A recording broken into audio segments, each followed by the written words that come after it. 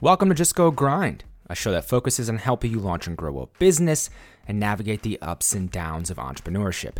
I'm your host, Justin Gordon, and in this episode, we have Sam Caiucci, who's the founder and CEO of One Huddle, a competitive game platform for onboarding and upskilling employees. And through their platform, they're helping companies around the globe to make training more fun, effective, and accessible for the entire workforce. In this episode, Sam talks about the customer discovery phase and how One Huddle decided to start with professional sports teams, how they went about building the tech side of the platform initially, because Sam is not a technical founder, what the initial version of One Huddle looked like and how that's evolved over time, Sam's experience going through the 500 Startups Accelerator, raising capital for this company. They've raised almost $8 million to date. The sales strategy for One Huddle, drawing on Sam's experience leading sales teams across a number of organizations, and even the hiring pipeline that they've created with local universities, challenges they faced, and much, much more in this episode. As always, the show notes are at justgogrind.com/podcast, and you can support the show by leaving a rating and review over an Apple Podcast. This episode is brought to you by Hawk Media, a full-service outsourced CMO based in Santa Monica, California, providing guidance, planning, and execution to grow brands of all sizes, industries, and business models. Hawk Media is recognized by Inc. as one of the fastest-growing marketing consultancies, and their collaborative process, a la carte offering, and month-to-month fee structure give clients the flexibility they need to boost digital revenues and marketing ROI.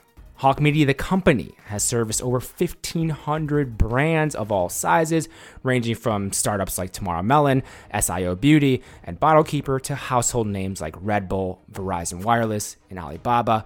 And also, I had the founder and CEO of Hawk Media, Eric Huberman, on the podcast in episode number 23, if you want to take a listen.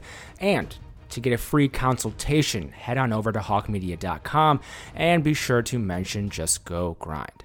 Without further ado, here is Sam Caiucci, the founder and CEO of One Huddle. Sam, welcome to the show. Thanks for having me, Justin. Yeah, and with One Huddle, there's really so much to discuss about the journey you took to build this, and I always like providing some context at the beginning. And so, what is One Huddle for people who aren't familiar? Sure. I think companies today are really struggling to keep employees not just trained up and ready, but also, especially given COVID, it's a real challenge to keep people excited and connected to their jobs. Yeah. So One Huddle, we built the first game platform that companies can use to either onboard an employee quickly. So you get hired, how do we get you ready to work on day one? All the way to how do we continue to reskill and upskill a worker through their career? Best part, it's all in a game. It's not a manual. It's not one of those video modules everybody clicks through and nobody watches. It's competitive. So at the end of the day, you should get better quicker using One Huddle. That's awesome. And it's such a useful thing. I've watched a few of the videos about it, and it seems like, yeah, anything with games, and obviously it's more engaging. It's better in that capacity. There's a lot of questions I have around it, but how did this get started in the first place, Sam? Across my whole career, it was always a challenge to get a new employee trained up. And I always my career started in sales. I managed sales teams. A lot of our best sellers coming right out of college. And it was just getting harder and harder to get a rep ready to go. And at the same time, as I looked around the industry, a lot of what companies do to train and develop workers are very event-based. It's like, you get hired and you sit through a training. You get hired and you go through an orientation. You get hired and they throw a manual at you. And I just thought there was got to be a better way to get an employee ready to work. And it's also wild that the way most employees look at training is it's something you got to get through. It's not something that you are looking forward to. Yeah. And that is really what got me jump started. And, we're a tech company, Justin. So I have zero expertise in anything technology when I started the company, but I kind of knew that there was a problem that had to be solved. And as I started to really explore, I came across this concept of, gamification, which wasn't that startling because I've been playing games my whole life growing up, playing Madden or NCAA, and was very, aware of games. But I said, wow, that'd be an awesome idea. Imagine if we could make training as fun and competitive as the experience when you're playing a video game or any other type of game. And that's really where the idea got off the ground. Yeah, and it's such a good concept to think about. I'm curious though, when you had this idea, then, I mean, what were some of the things you were doing to like that customer discovery phase? Like, what were you doing to kind of validate this or get this off the ground initially? Sure. So I started where I was already strong, and I had come from the sports industry. I knew a lot of people around the peripheries of sports, mostly in the fitness and athlete development category. But I said, if I'm going to do this thing, let's start with a very small pool and let's see if it even makes sense. So there's 120 professional sports teams at the time. You figure across your four main leagues, um, Yeah. excluding MLS. And I said, let's go. I'm going to go after major pro sports teams with a campaign to see if they would use a product like this. And even with sports, there's a lot of I focus just on the sales teams because I said, who spends money on training? Companies probably spend more on their salespeople first than they would on anybody else. So I targeted sports sales teams and built all of our marketing, all of our targeting around that category. And within our first 60 days, we won our first sale, which was Monumental Sports. They're the Wizards and the Caps in DC, and we were off to the races. We had signed a dozen sports teams in the first 5 months, and we had kind of validated the concept and began to grow. So with that initial one, what you said within 60 days you had the first one. So what did you have set up at the beginning in terms of what this looked like to be able to showcase and kind of prove this idea out? Because there's so many ways you can go about this. I'm just curious initially what this even looked like or what the concept was at that time. Yeah, so let's build the ship while we're at sea. And this isn't an earth shattering concept, but I'm always surprised when I look at a company that tries to build everything out and make it perfect before they start validating. We built the tech to an MVP, minimum viable product status, got I had no other people on the team except for a small group doing tech and an internship team doing research for me. And I was the salesperson doing outreach and marketing. And that was kind of where we started. But I think the key, keeping it open to all the folks out there that are entrepreneurs and startups that are listening, it was really what is the next step I need to take in order to validate the concept. Let's not overbuild anything that's not validated. Uh, and know that if a company looks at our stuff and says, hey, we wish it did this, we could charge them for that and then do that and build it. And that's really the next phase we got into is we've grown the product step by step by step over the last 5 years, never over engineering, but always waiting for a customer to say to us, hey, we really like that, but I wish it did this too. And if it makes sense, we do it. Yeah. And the customers get more engaged when stuff like that happens. So understanding you had obviously the sales expertise from your background, the tech side, how did you end up approaching that? Did you go an outsourced team? Did you end up bringing tech in house? Like how'd you go about that initially? Yeah, so unfortunately, I didn't graduate from Stanford. I don't know if that's unfortunate or not.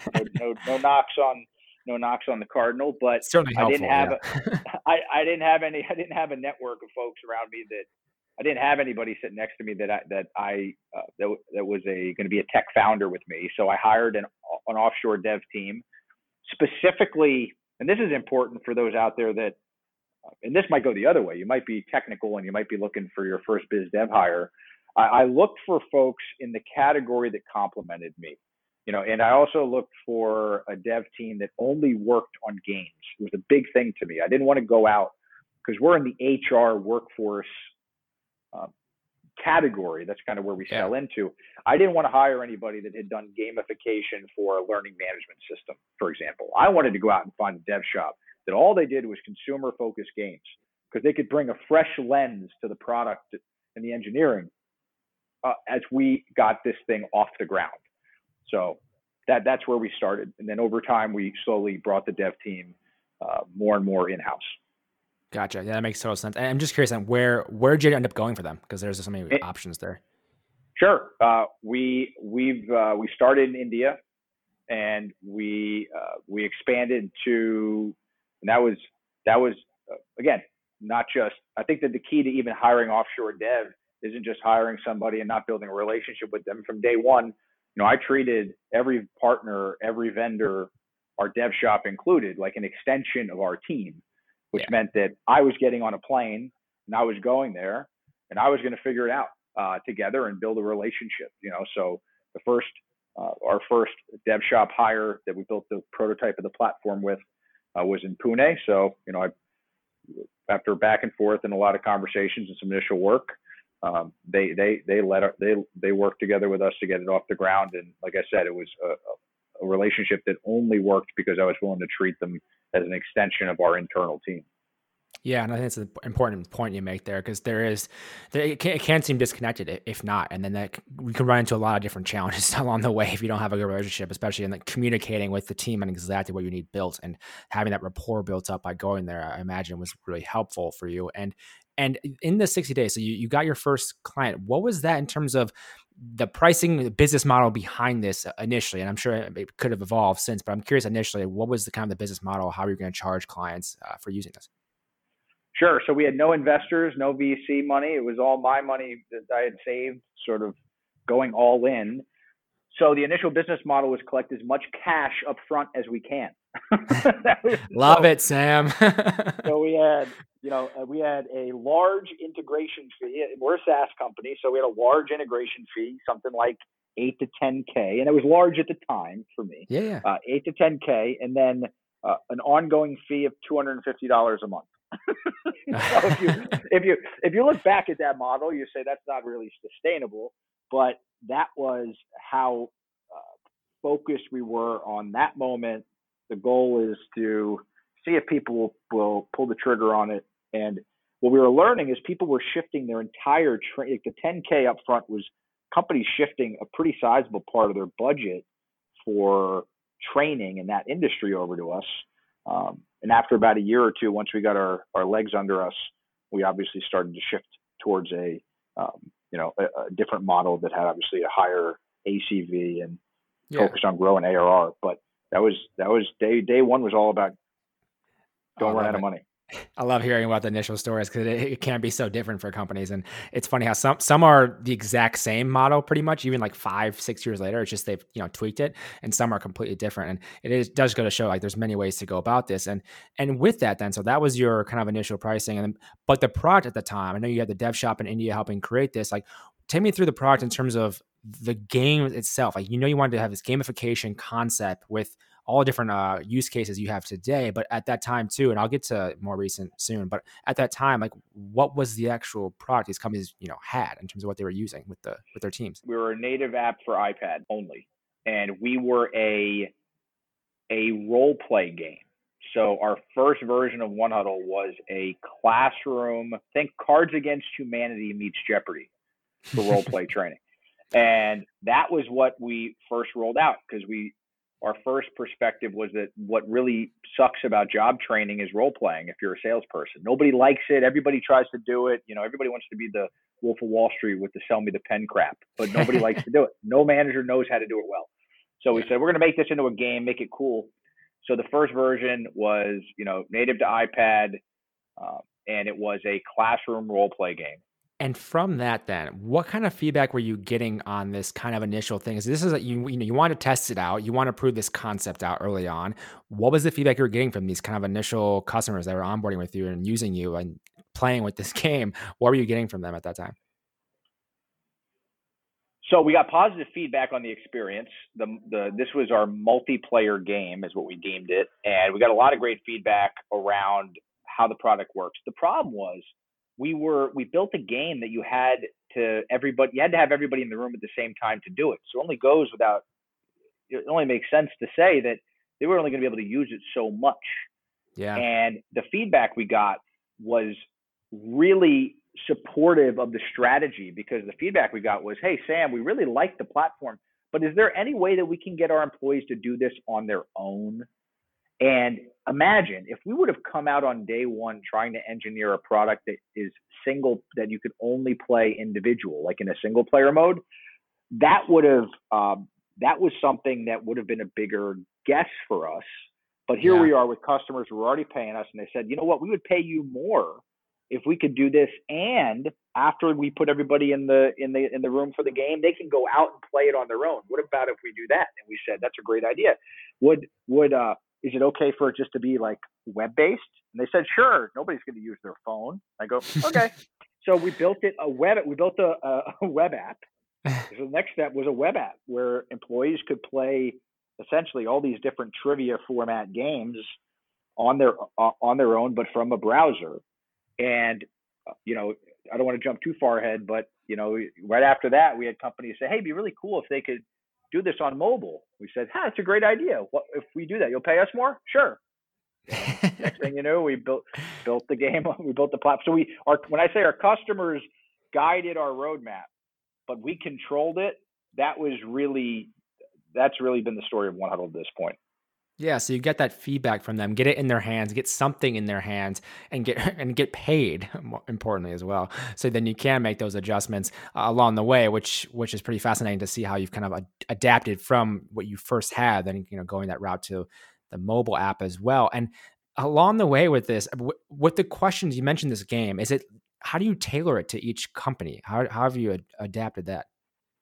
Great question. The other big problem we saw once we went to a single player platform, even if it was just web-based, one of the things we learned was that there's only a few people in the workforce inside of a company that are even allowed to build job training. And the ones that do, it takes them forever. I mean, if anybody's ever built a deck or built a training manual or built an onboarding experience, or remember those boring, e-learning videos you watched on Blackboard when you were in college? Like that takes hours, days, weeks to create. So at that moment, we said, you know what? We're going to create an authoring engine, and that is going to be a huge differentiator for our product, because it was at that point that we said, we're going to build the fastest way, not just to skill up, but the fastest way to create. And this is where we really saw some pretty big growth by wrapping our head around, let's build our own content management engine with our own custom authoring tool, so that any manager, no matter how junior, can build a game even just from their mobile phone. So imagine you're a chef and you have a menu item coming out tonight. Chef could open their phone, take a few pictures of the item, build a few questions off it, swipe right, and all of their staff could get pinged with a game that they have to play before service. That speed was where we were going when we started to think about how can people author. Yeah, actually, when I started researching One Huddle and was just looking at different things, that was one of the first things I thought of. I'm like, wait a minute, if all these different companies are on this, how do they actually create the content, the training? That was something I was curious about. And so is it a matter of them just literally taking pictures of stuff they've already had and then using that to create questions? Or like, how do they go about this, especially if I'm assuming most companies already have some training, so you're utilizing that to create the content then? Yeah, so think of it like Wix for job training. You have templates. So anybody that's ever used any landing page platform, One Huddle has hundreds of games in our library across a dozen different topics, from how to use Zoom to games on top business books to games on how to close a sale. And those games are extreme. They're almost like a Lego set, because companies can take the game as is, or they can take it and delete the questions they don't want, keep the ones they do, build on top of it. And this is just not the way traditional e-learning is architected. A traditional e-learning module is, here's the deck, here's the module, here's the quiz. You can't change anything. Yeah. And changing it is very costly. So we built this thing to operate more of like, a Lego set where companies can pull and bring stuff together. And speed of authoring is really important, because if we get more people creating games faster, then we know that gameplay goes up. That was one of the things we saw in the very early days, is when gameplay dropped, it was because managers weren't building games. So we said, how do we get managers to build more games? Well, you need more people building them. Why does Starbucks have 5 people building learning content in Seattle when they have hundreds of stores with general managers who, at the store level are going to say things like, they don't know my business. I'm sitting here in, Tuscaloosa, Alabama. What do they know in Seattle about, selling coffee, where in my store? They don't. So we tapped into this reality that at the local level, managers will build their own stuff, and they'll do it for free, and they'll do it all the time. You just got to make it easy and incent them to do it. Yeah, absolutely. And one of the things with this company then, with One Huddle, you mentioned bootstrapping initially and using your savings, get the dev team and kind of validate this idea. And obviously you got your first number of customers in the first 5 months. Eventually you go to 500 startups. How did you decide that you wanted to go through an accelerator? Well, we needed to raise money. So, I started to realize that we were onto something, and time is what matters. And we wanted to move fast. And Yeah. raising venture is not for everybody. It's not for every business. But for us, I knew that we needed it if we were going to fulfill our mission and give this thing a real shot. So I started to talk to folks about raising money, and like any good networking, it takes you down a rabbit hole, and that rabbit hole just happened to end up in San Francisco talking to someone at 500 Startups, and we got offered a spot in their accelerator, which was back in end of 15, early 2016. And it was an awesome opportunity for us. The check was, they, like any accelerator, they wrote you $100,000 check, which at that time was like, massive runway for us. So it lasts forever. We're rich. And but at the same time, it was an opportunity to get into a new network of people. And if I look back, I really learned a heck of a lot about being a tech CEO in my time in the Bay Area, not through 500 Startups, just their programming, but through the spillover conversations and the networking that happens from picking up. And I lived in New Jersey. I had been married. I just got married 5 months before that. Nothing like, imagine that conversation 5 months after getting married. But it felt like I was at sleepaway camp. It felt like you were in a bubble, and it was exactly what I needed at that stage. And it was a great experience. Yeah, and there's so many entrepreneurs I've talked to who have gone through either Y Combinator, Techstars, 500 Startups, et cetera. There's always different things. I mean, for you, so the network seems like it was one of the most important things. What else about the program did you enjoy, or like what big takeaways for others who might be considering going the accelerator route for their company? Yeah, I would say that the network was number one. I would say that number two was the practice I got to prepare for demo day taught me a ton about how to fundraise. And fundraising is a selling process, but it is not the same as selling your product.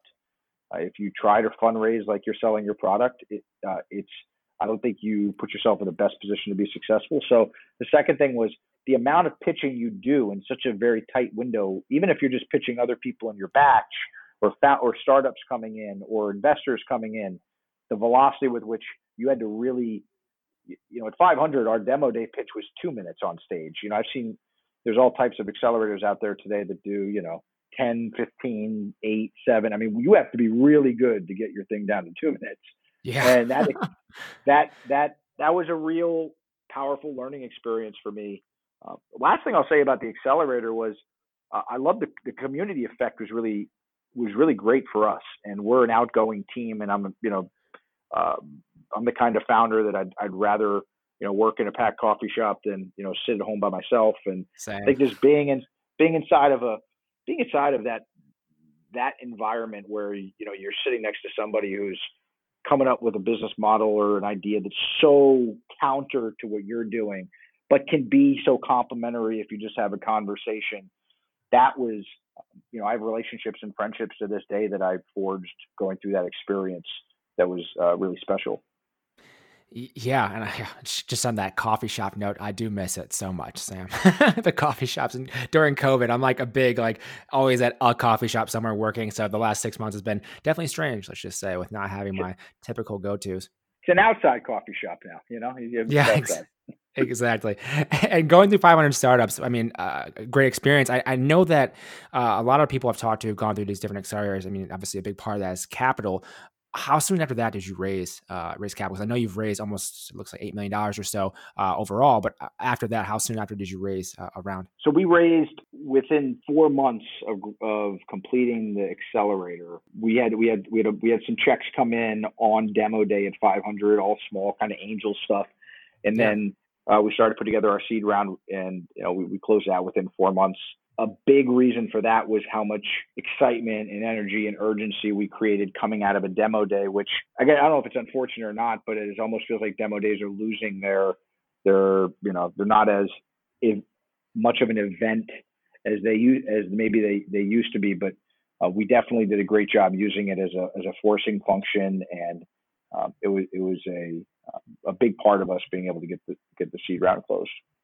Yeah, and that's what a lot of people use it for. So getting that initial capital, or institutional capital, I should say, after the 100,000, which does not last forever, apparently, especially with tech startups, it doesn't. I actually just talked to someone recently who I think it was a founder of Good Milk, and they raised like 500,000, and she's like, "Wow, it's amazing how fast we went through that that first $500,000, and you have to raise again then, of course, especially in a manufacturing type of thing." But with that, so going through that, raising the initial capital, then I know you mentioned the dev shop team, the team overseas. At what point did you bring in kind of the tech side in-house to grow this further? I'm just curious about that.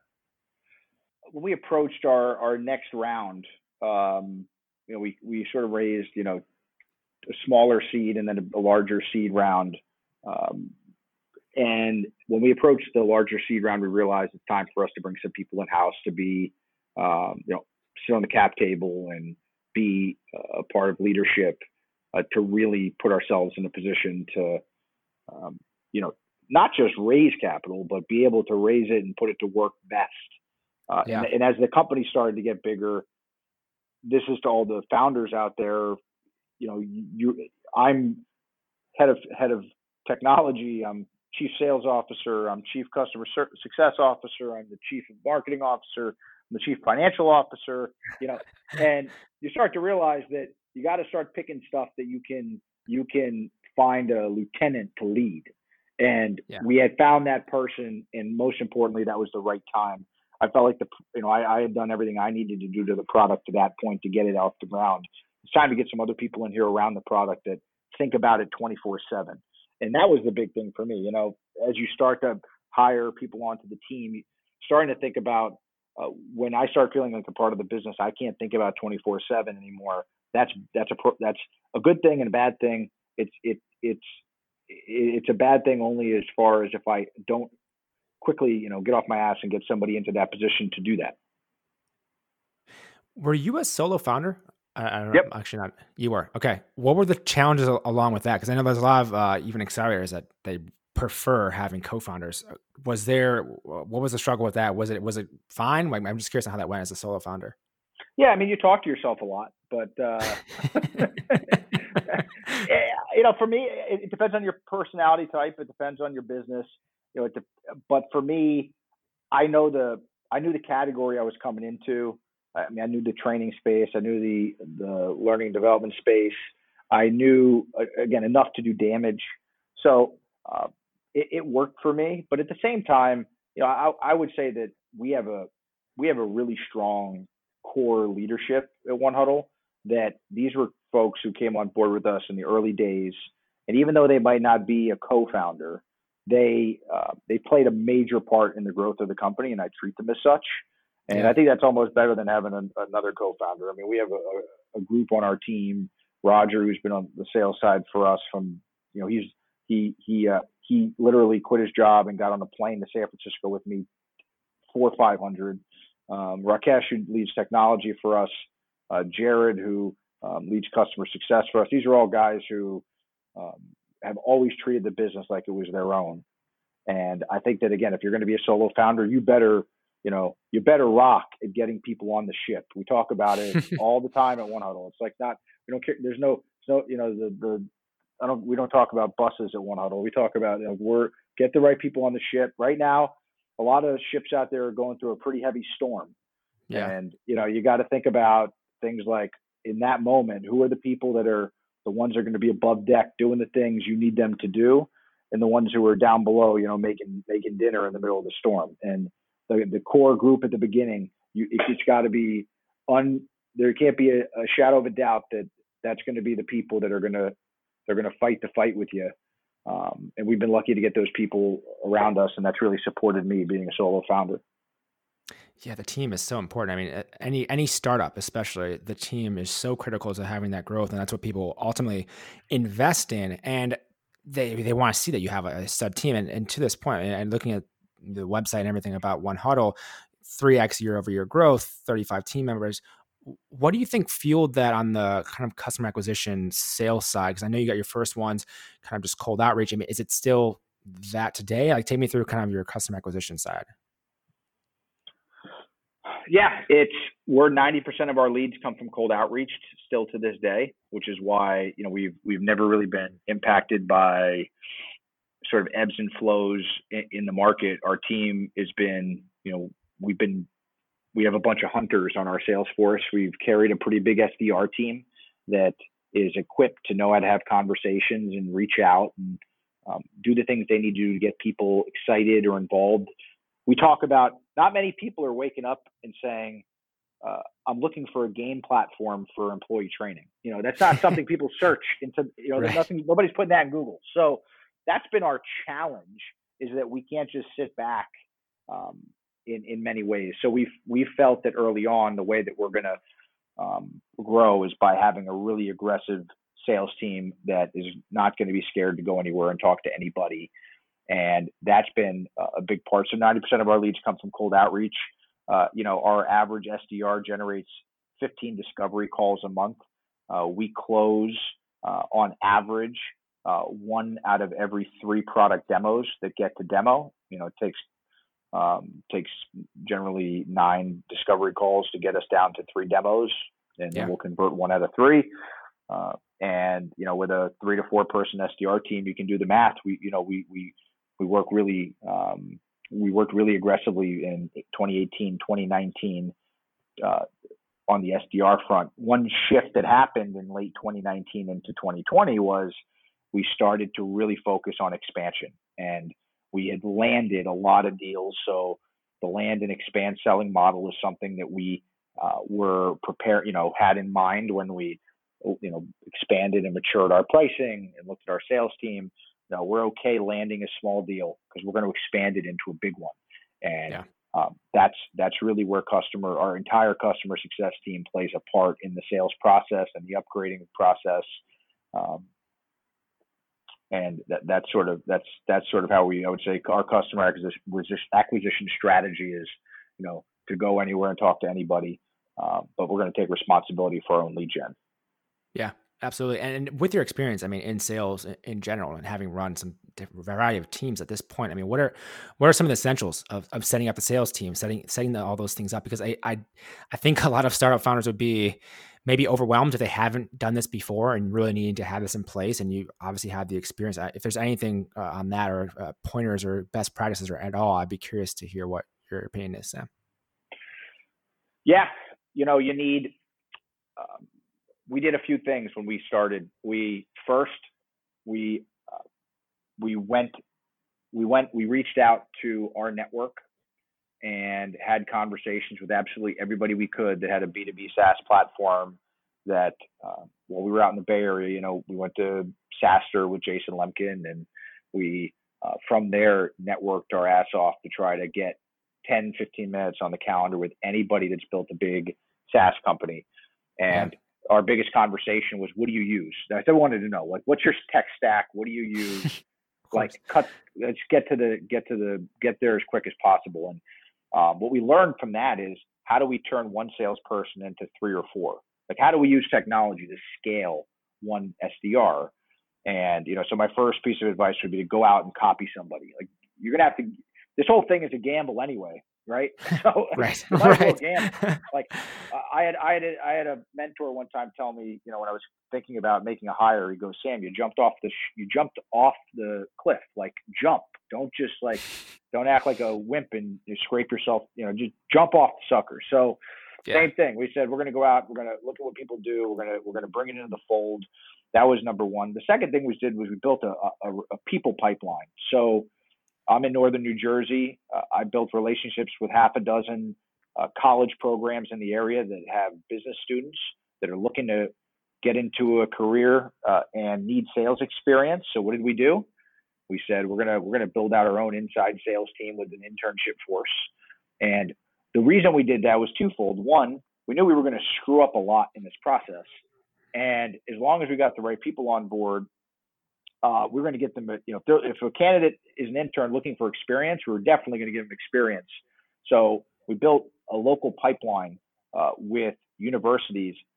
I bring that up as important because if you go to the team page on One Huddle's website, on last count, 70% of our employees have come from direct referrals from those colleges. So I'm not talking about graduates or just like students. I'm talking about professors reaching out to me and saying, I got somebody who's 3 to 4 years into a career and I think you'd be perfect for them.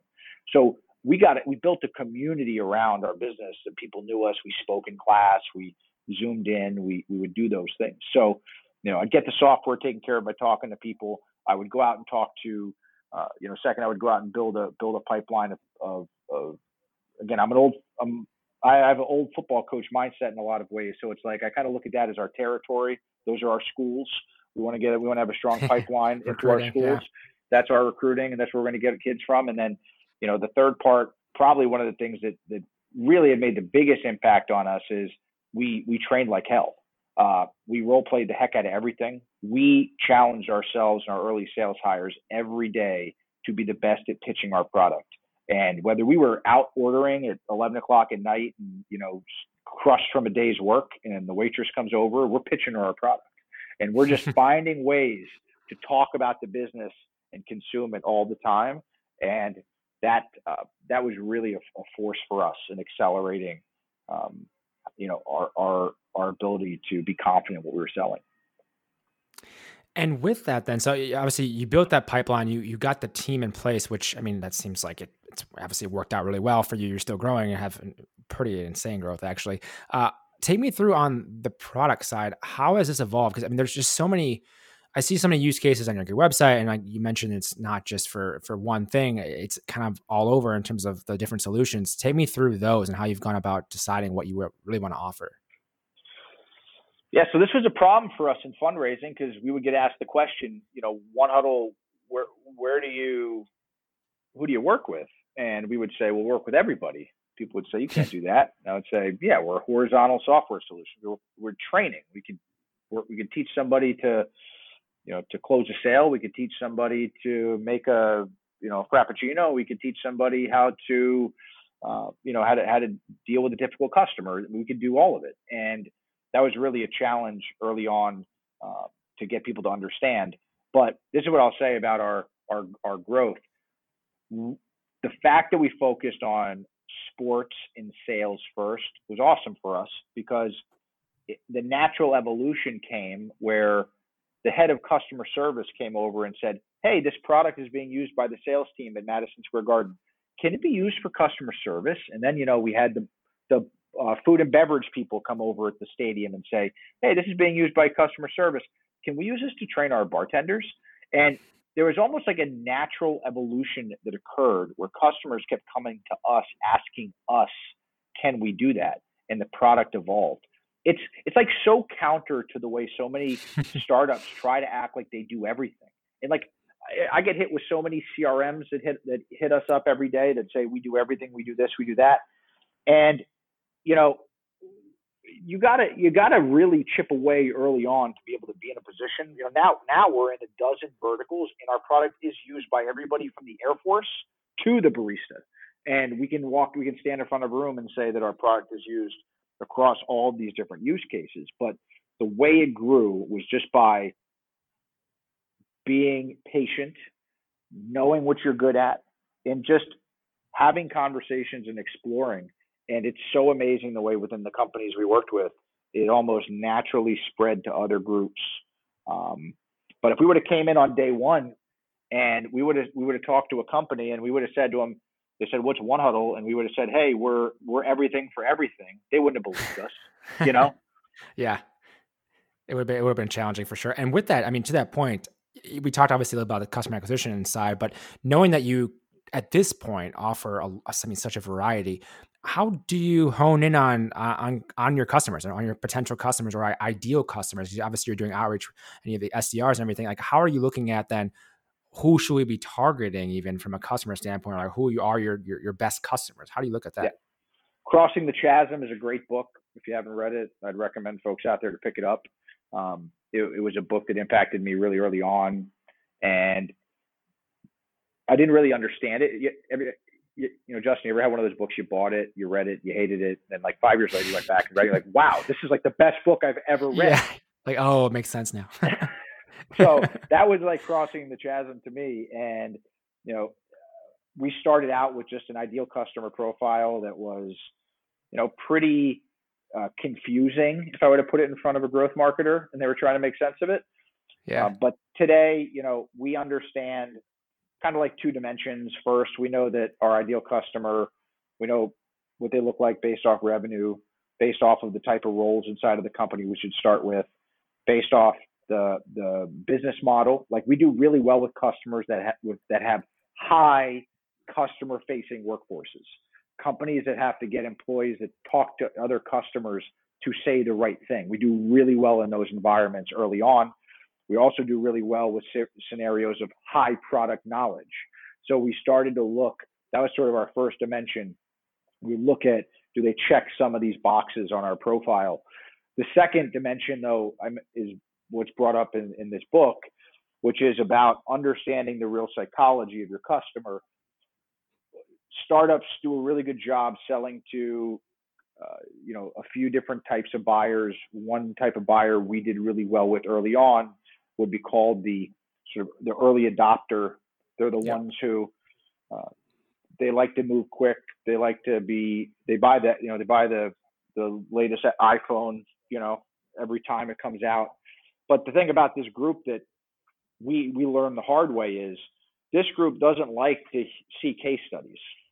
This group wants to be the first mover, and if somebody else is already doing it, it actually takes away from their interest level.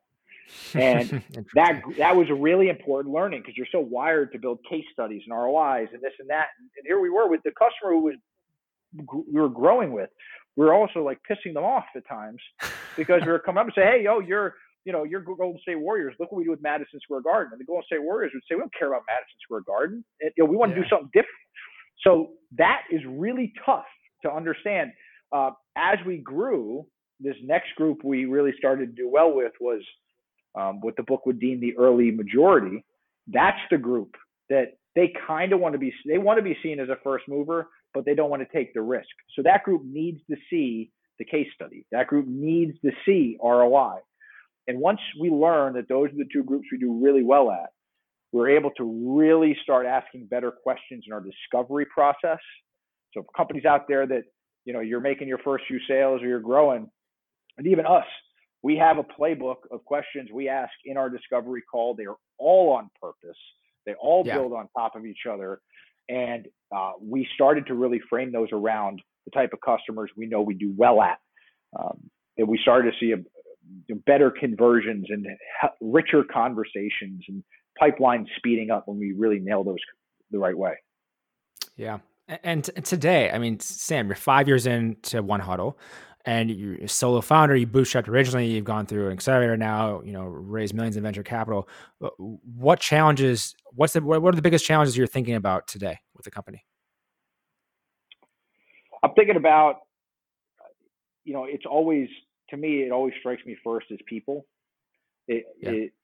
My job now, and it's always been this, but becomes more and more clear, is to continue to get the right people on the ship, to continue to develop those people, to know that some of them may not be ready for the next voyage because they might have capped out, or there might be a better, someplace better for them. But the ones that are here, it's my responsibility to continue to develop them. So that's the one thing I think about first. The second thing I think about is the product of the business. But to me, that always comes second. The product for us, we're definitely living during interesting times with COVID. It's been a major boost for our business simply because we're a remote work tool. So we saw a major lift. But the challenge is, how do we make sure that we are continuing to be aggressive in innovating and engineering, but also being sensitive to the fact that, man, at any point in time, a second wave, who knows what could throw your business. So, you're kind of you're trying to figure out, do I have enough gas in the tank, to get to the next stage, whether that's Series B or whatever that is for us. Yeah. So that's a real challenge every day that we think about. Is we want to be aggressive, we want to be on offense, we want to be, to be high growth, you need to be, but just making sure that we're being disciplined and responsible as we do that. Yeah, and one of the things I was actually just talking to Aman Abuzaid from Incredible Health this morning before, and she was talking about how, investing in yourself as a founder, that was so huge for her. I'm curious for you. It was coming from you had a sales background, a marketing background, but you were a solo founder, and if I'm correct, a first time founder. How have you invested in yourself, like to make sure you can handle all that you're doing as a founder? I'm just curious about that too. I'm a rabid learner, and there are bumps in the road during the startup journey. There are highs. The highs are super high. The lows are super low. I got a lot of friends who have been really challenged during COVID, especially, that I feel for. I look back at what's helped me to get through this and develop. It's making sure that you have your calendar on your time. And a few years ago, I formally got my calendar under control, which my calendar was never under my control when I started the company. It was always on somebody else's time. And I learned to make sure that, I'm getting enough sleep at night. Everybody loves to be, I get 3 hours of sleep, 4 hours of sleep, blah, blah, blah. Great. Well, we'll see how long that lasts for you, because people get old. I made sure that, hey, you know what? 7-8 hours of sleep, I need to get that at night. So I do that. I make sure that, I work out first thing in the morning when my brain is fresh, and I get it could be 10 minutes, it could be 30 minutes, but I get that in. I make sure that, I've read close to 70 books this year. I don't say that number to impress. I say that just because I have a goal every year for what I'm going to consume, and I'm going to spend my time doing that. I don't take a call in the morning unless I read 100 pages of a book. So I have to get me taken care of first. I've not always been that way. I've learned that I have to be in a good place with myself, with my family. I have a 3.5-year-old daughter now. Family's got to be under control, and then I can help other people and develop others and focus on the business. So that's really where I've been. I've been lucky enough to play high school and college sports with some really amazing coaches who I continue to tap into to learn from. And that's why I say I'm a rabid learner. There is something you can learn every day from somebody that you engage with. And I try to live up to that every day. And with the book side of things, because being a big reader, obviously with the 70 books, I mean, what are some of your favorites? You mentioned Crossing the Chasm. Like, is there any others that stand out? Or you can name off a few. Feel free. I always just love book suggestions. I'm curious about what people are reading. Sure. I went through the stage early on in my career reading every business book you can put your hand on, right? You got the 7 Habits. You got I guess I show my age. I'm like Zig Ziglar and Brian Tracy and Dale Carnegie stuff. And I guess now it's like Grant Cardone and who else, that's out there running around. But I'm a big history buff. I believe history repeats itself. I enjoy, my favorite book that I've ever read. I was handed it when I was 15, was Sun Tzu's The Art of War. I probably have a dozen copies of it, and I reread the book countless times a year. And although that's probably a cliche answer for a top book, it is something I relate to from a text can come in so many different interpretations. But I also, at the same time, Long Walk to Freedom from Nelson Mandela is a favorite.